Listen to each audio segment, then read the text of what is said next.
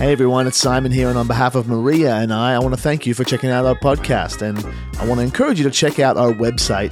On there we have all of our upcoming events, in-person services, gatherings all over the place, and if you're looking for a church in the MacArthur region, check it out. Follow us on Instagram, Facebook, it's all there. We'd love to get to know you. Let's get to the podcast. Culture Wars. We started this series last week and we talked about how every family has a culture. Every workplace has a culture. Every church community has a culture. And every Christian should embody a culture. You know, when we become Christians, when we're born again, we must learn the culture of our new spiritual home. We belong to God. And we talked about how culture is the shared behavior of a group of people. I think that's a great definition. It's kind of succinct, and because culture can be very broad. You know, we talk about ethnic culture, Western culture, Eastern culture. Culture can be very narrow, where we talk about the culture of a sporting team or something like that. But I think that definition is really good. The shared behavior of a group of people. Culture is the accumulation of a group's character, because if our character affects our behavior, right? So, as a group behaves together, their character is displayed. So it's an accumulation of a group's character. Culture is a character force.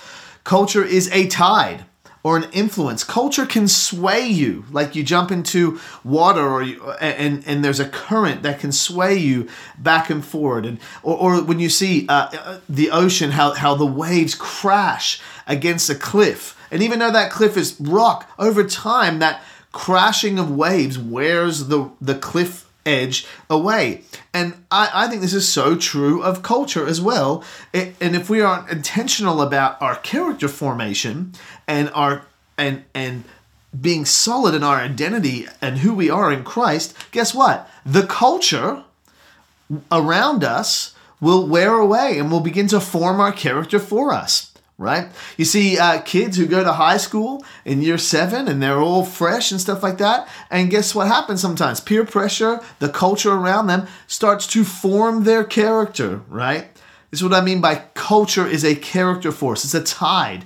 And some cultures are very volatile. Some cultures are like jumping in the rapids. Some cultures you really have to fight to stand your ground. As a Christian. Okay, this is what I mean by culture war. We share from Romans chapter 12, verse 1 and 2, where Paul encourages all of us to give all that we are to God. And when we, in light of all that God has done for us, give all that we are to Him, not just part, not just Sundays or when things are going tough, but we give all we are to Him, we move from being conformed to being transformed. It says in Romans 12:2, do not conform to the pattern of this world, but be transformed by the renewing of your mind. Then you will be able to test and approve what God's will is, His good, pleasing, and perfect will. It says, then you will be able to test and approve what God's will is. This verse isn't just about having renewed thinking or being transformed in your thinking. It's really about God transforming you in your valuing of things, a renewed valuing. And Paul's not just saying, hey, read enough of your Bible or go to church enough so that you can spot good when you see it or a good deed and work up the discipline to keep doing that good deed. No, it's much deeper than that. It's more supernatural than that. He's saying, be renewed so deeply in your mind that you not only can spot good, but you are also wanting, you love and approve that good. You treasure it. And that's what this transformed living is all about. You see, to know what kingdom culture is and is not, and what God's will is and is not just about renewed thinking. It's about renewed valuing. The Christian life is to be lived out of transformation, being transformed, right? Have you been transformed? And I live for God, and I live in the ways of God because I love the ways of God. Not because I'm guilted into it. No, I live this way. I desire to live this way. I desire to live with kingdom culture because God has changed me from the inside out. And when we have this inevitable collision between worldly culture and kingdom culture, or even kingdom culture and slightly not kingdom culture, guess what? We're in a culture war. And this series is all about equipping us to navigate this, to negotiate this. So let's turn to Ephesians today, where we're going to focus, written by Paul, just like Romans was last week. And if you missed last week, please go back and check it out. It's on our YouTube channel or podcast. Do not miss it, okay? It's very, very important. So, before we read the scripture in Ephesians that we want to focus on today, I'd like to give us a bit of a background to help us understand what Ephesians is all about. So, Ephesus was located in the southwest of modern-day Turkey on the coast of the Mediterranean. Here's a map. It was a major Greek city in Asia Minor, a port town, a wealthy town, a major trade route. And one of the key features in Ephesus was the Temple of Diana, or Artemis. And it took over 250 years to build, and it was considered to be one of the 7 wonders of the ancient world. And in the middle of this temple was a statue of Diana. And in her crown, well, depending on the scholarly resources, some believe that she was completely made of this type of rock. But at very least, in her crown was a meteor that had fallen from the sky. And the Romans believed that this rock fell from Jupiter. And that was who this goddess was. So she was known as the goddess who had fallen from heaven because of this meteor, right? Because, back in the day, if something fell from the sky, it must be from the gods, right? So Diana worship was a major attraction in Ephesus. A lot of people traveled there for the purpose of visiting that temple. And Ephesus was filled with creatives who made trinkets and stuff like that of Diana. And a lot of the economic dynamics of Ephesus were tied to Diana's power and reputation. The temple controlled the trade guild, the fisheries, and other businesses. It all kind of filtered through that temple. So all economic activity went through the temple, banks, markets, and it was massive. It was a very big part of the culture of Ephesus, okay? So when Paul is writing to the Ephesians here in this book of Ephesians, in many ways, he's trying to win their allegiance and reshape their worldview. Because imperial paganism was coming at them socially, economically, politically. Every public space was dominated with images, arches, statues, sayings, all pointing toward paganism and Roman ideologies. Okay, this is what a lot of these Roman cities were like, particularly the major ones. So talk about a culture war. You're walking around all day and they have statues of emperors here and statues of gods here. And this is what it's a little saying here. It was just constantly bombarding them because there's this repeated word that starts in chapter 2, and it's the word peripateo. Well, let's put it on papyrus because that's how we roll around here. Peripateo, and that word means to walk or to live, how you live out your life. So it shows up in Ephesians chapter 2, verse 1 and 2. And you were dead in the trespasses and sins in which you once walked. That word there, peripateo, following the course of this world. And it shows up again in verse 10 of chapter 2. For we are his workmanship, created in Christ Jesus for good works, which God prepared beforehand that we should walk in them. That word, peripateo.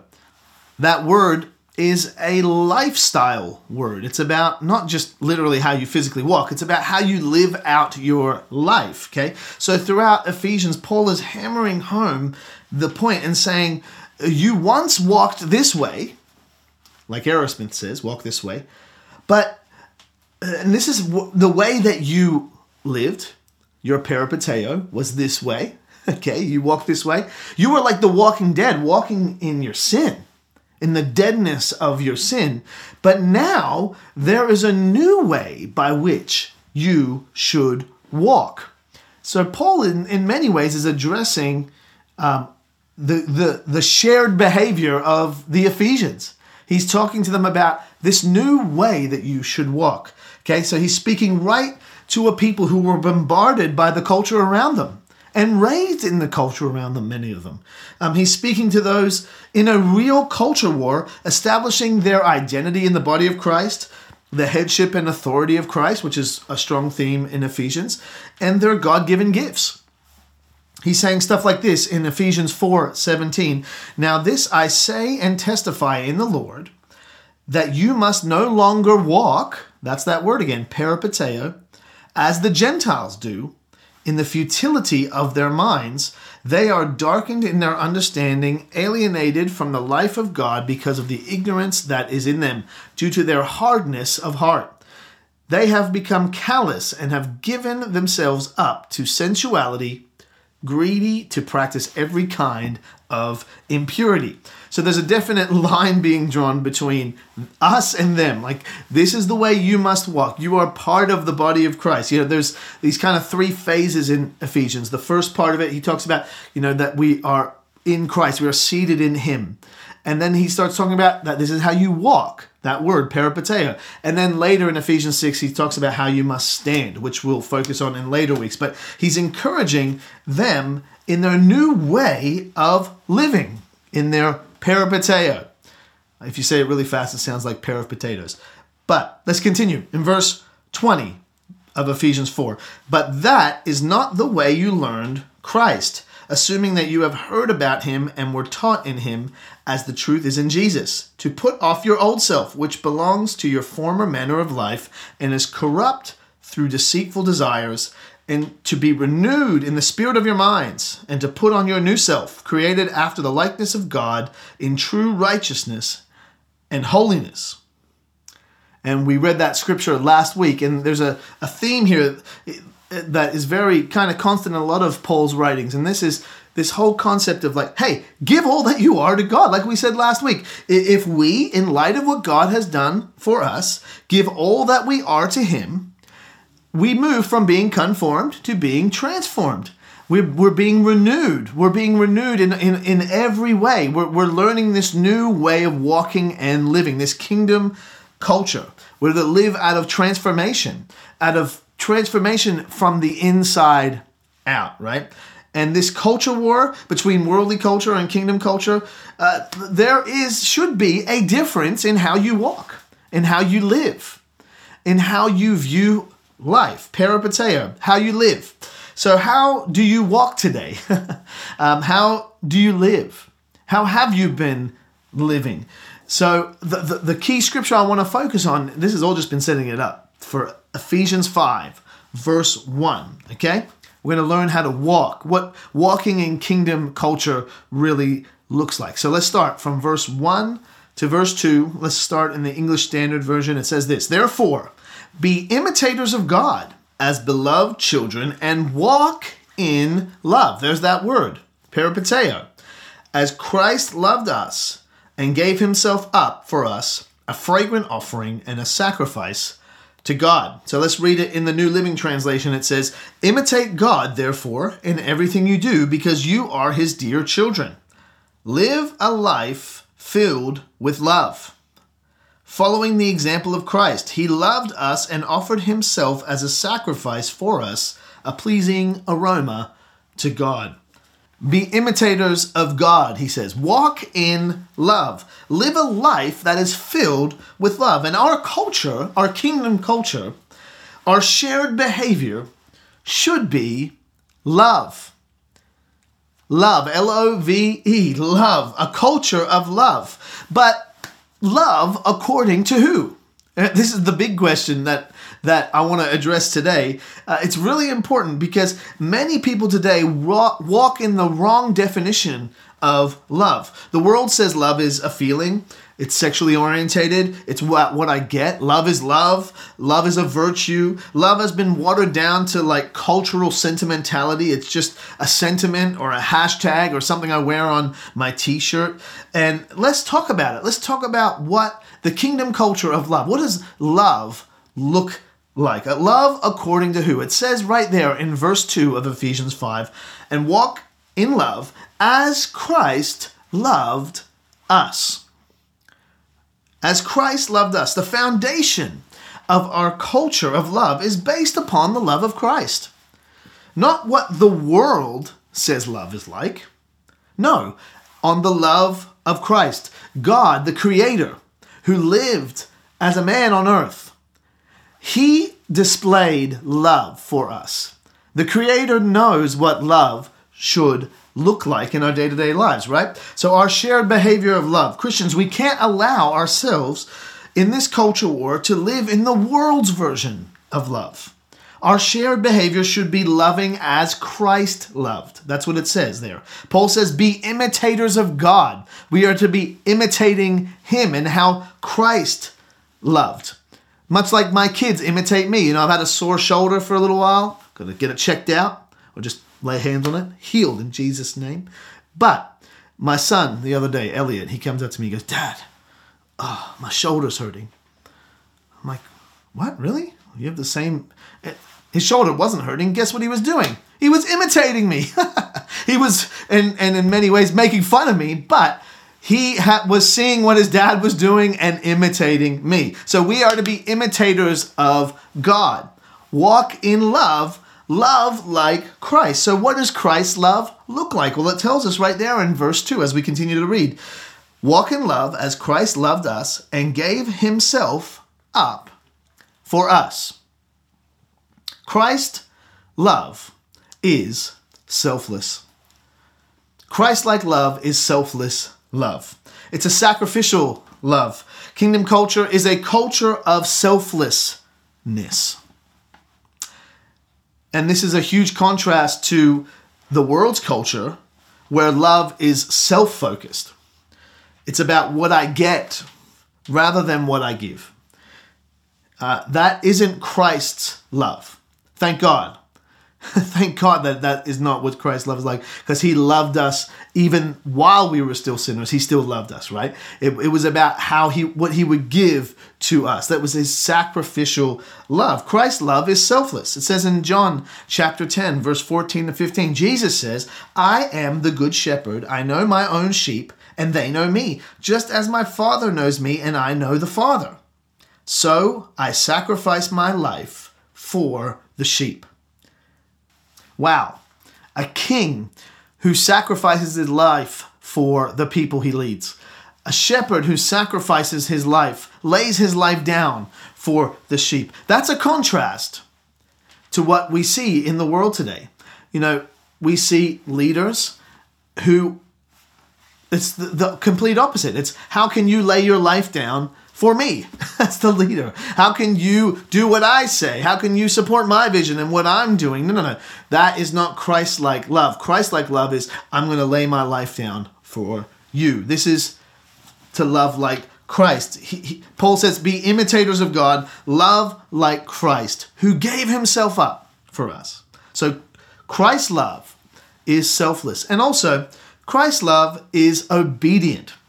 It says there as we continue to read in Ephesians 5:2, live a life filled with love, following the example of Christ. He loved us and offered himself as a sacrifice for us, a pleasing aroma to God. The love that Christ displayed for us was giving of himself as a sacrifice, obviously for us as people, but to please God, to obey his Father. This is the mark of the love of God. The love of God has an order to it. It is aimed, although it is expressed to other people, of course, it is aimed towards God. In contrast, the world's love is just all over the place. It's aimed towards self-gratification and self-experience and self-exaltation. Christ's love is aimed towards God-exaltation. Okay? Kingdom culture is a God-exalting culture.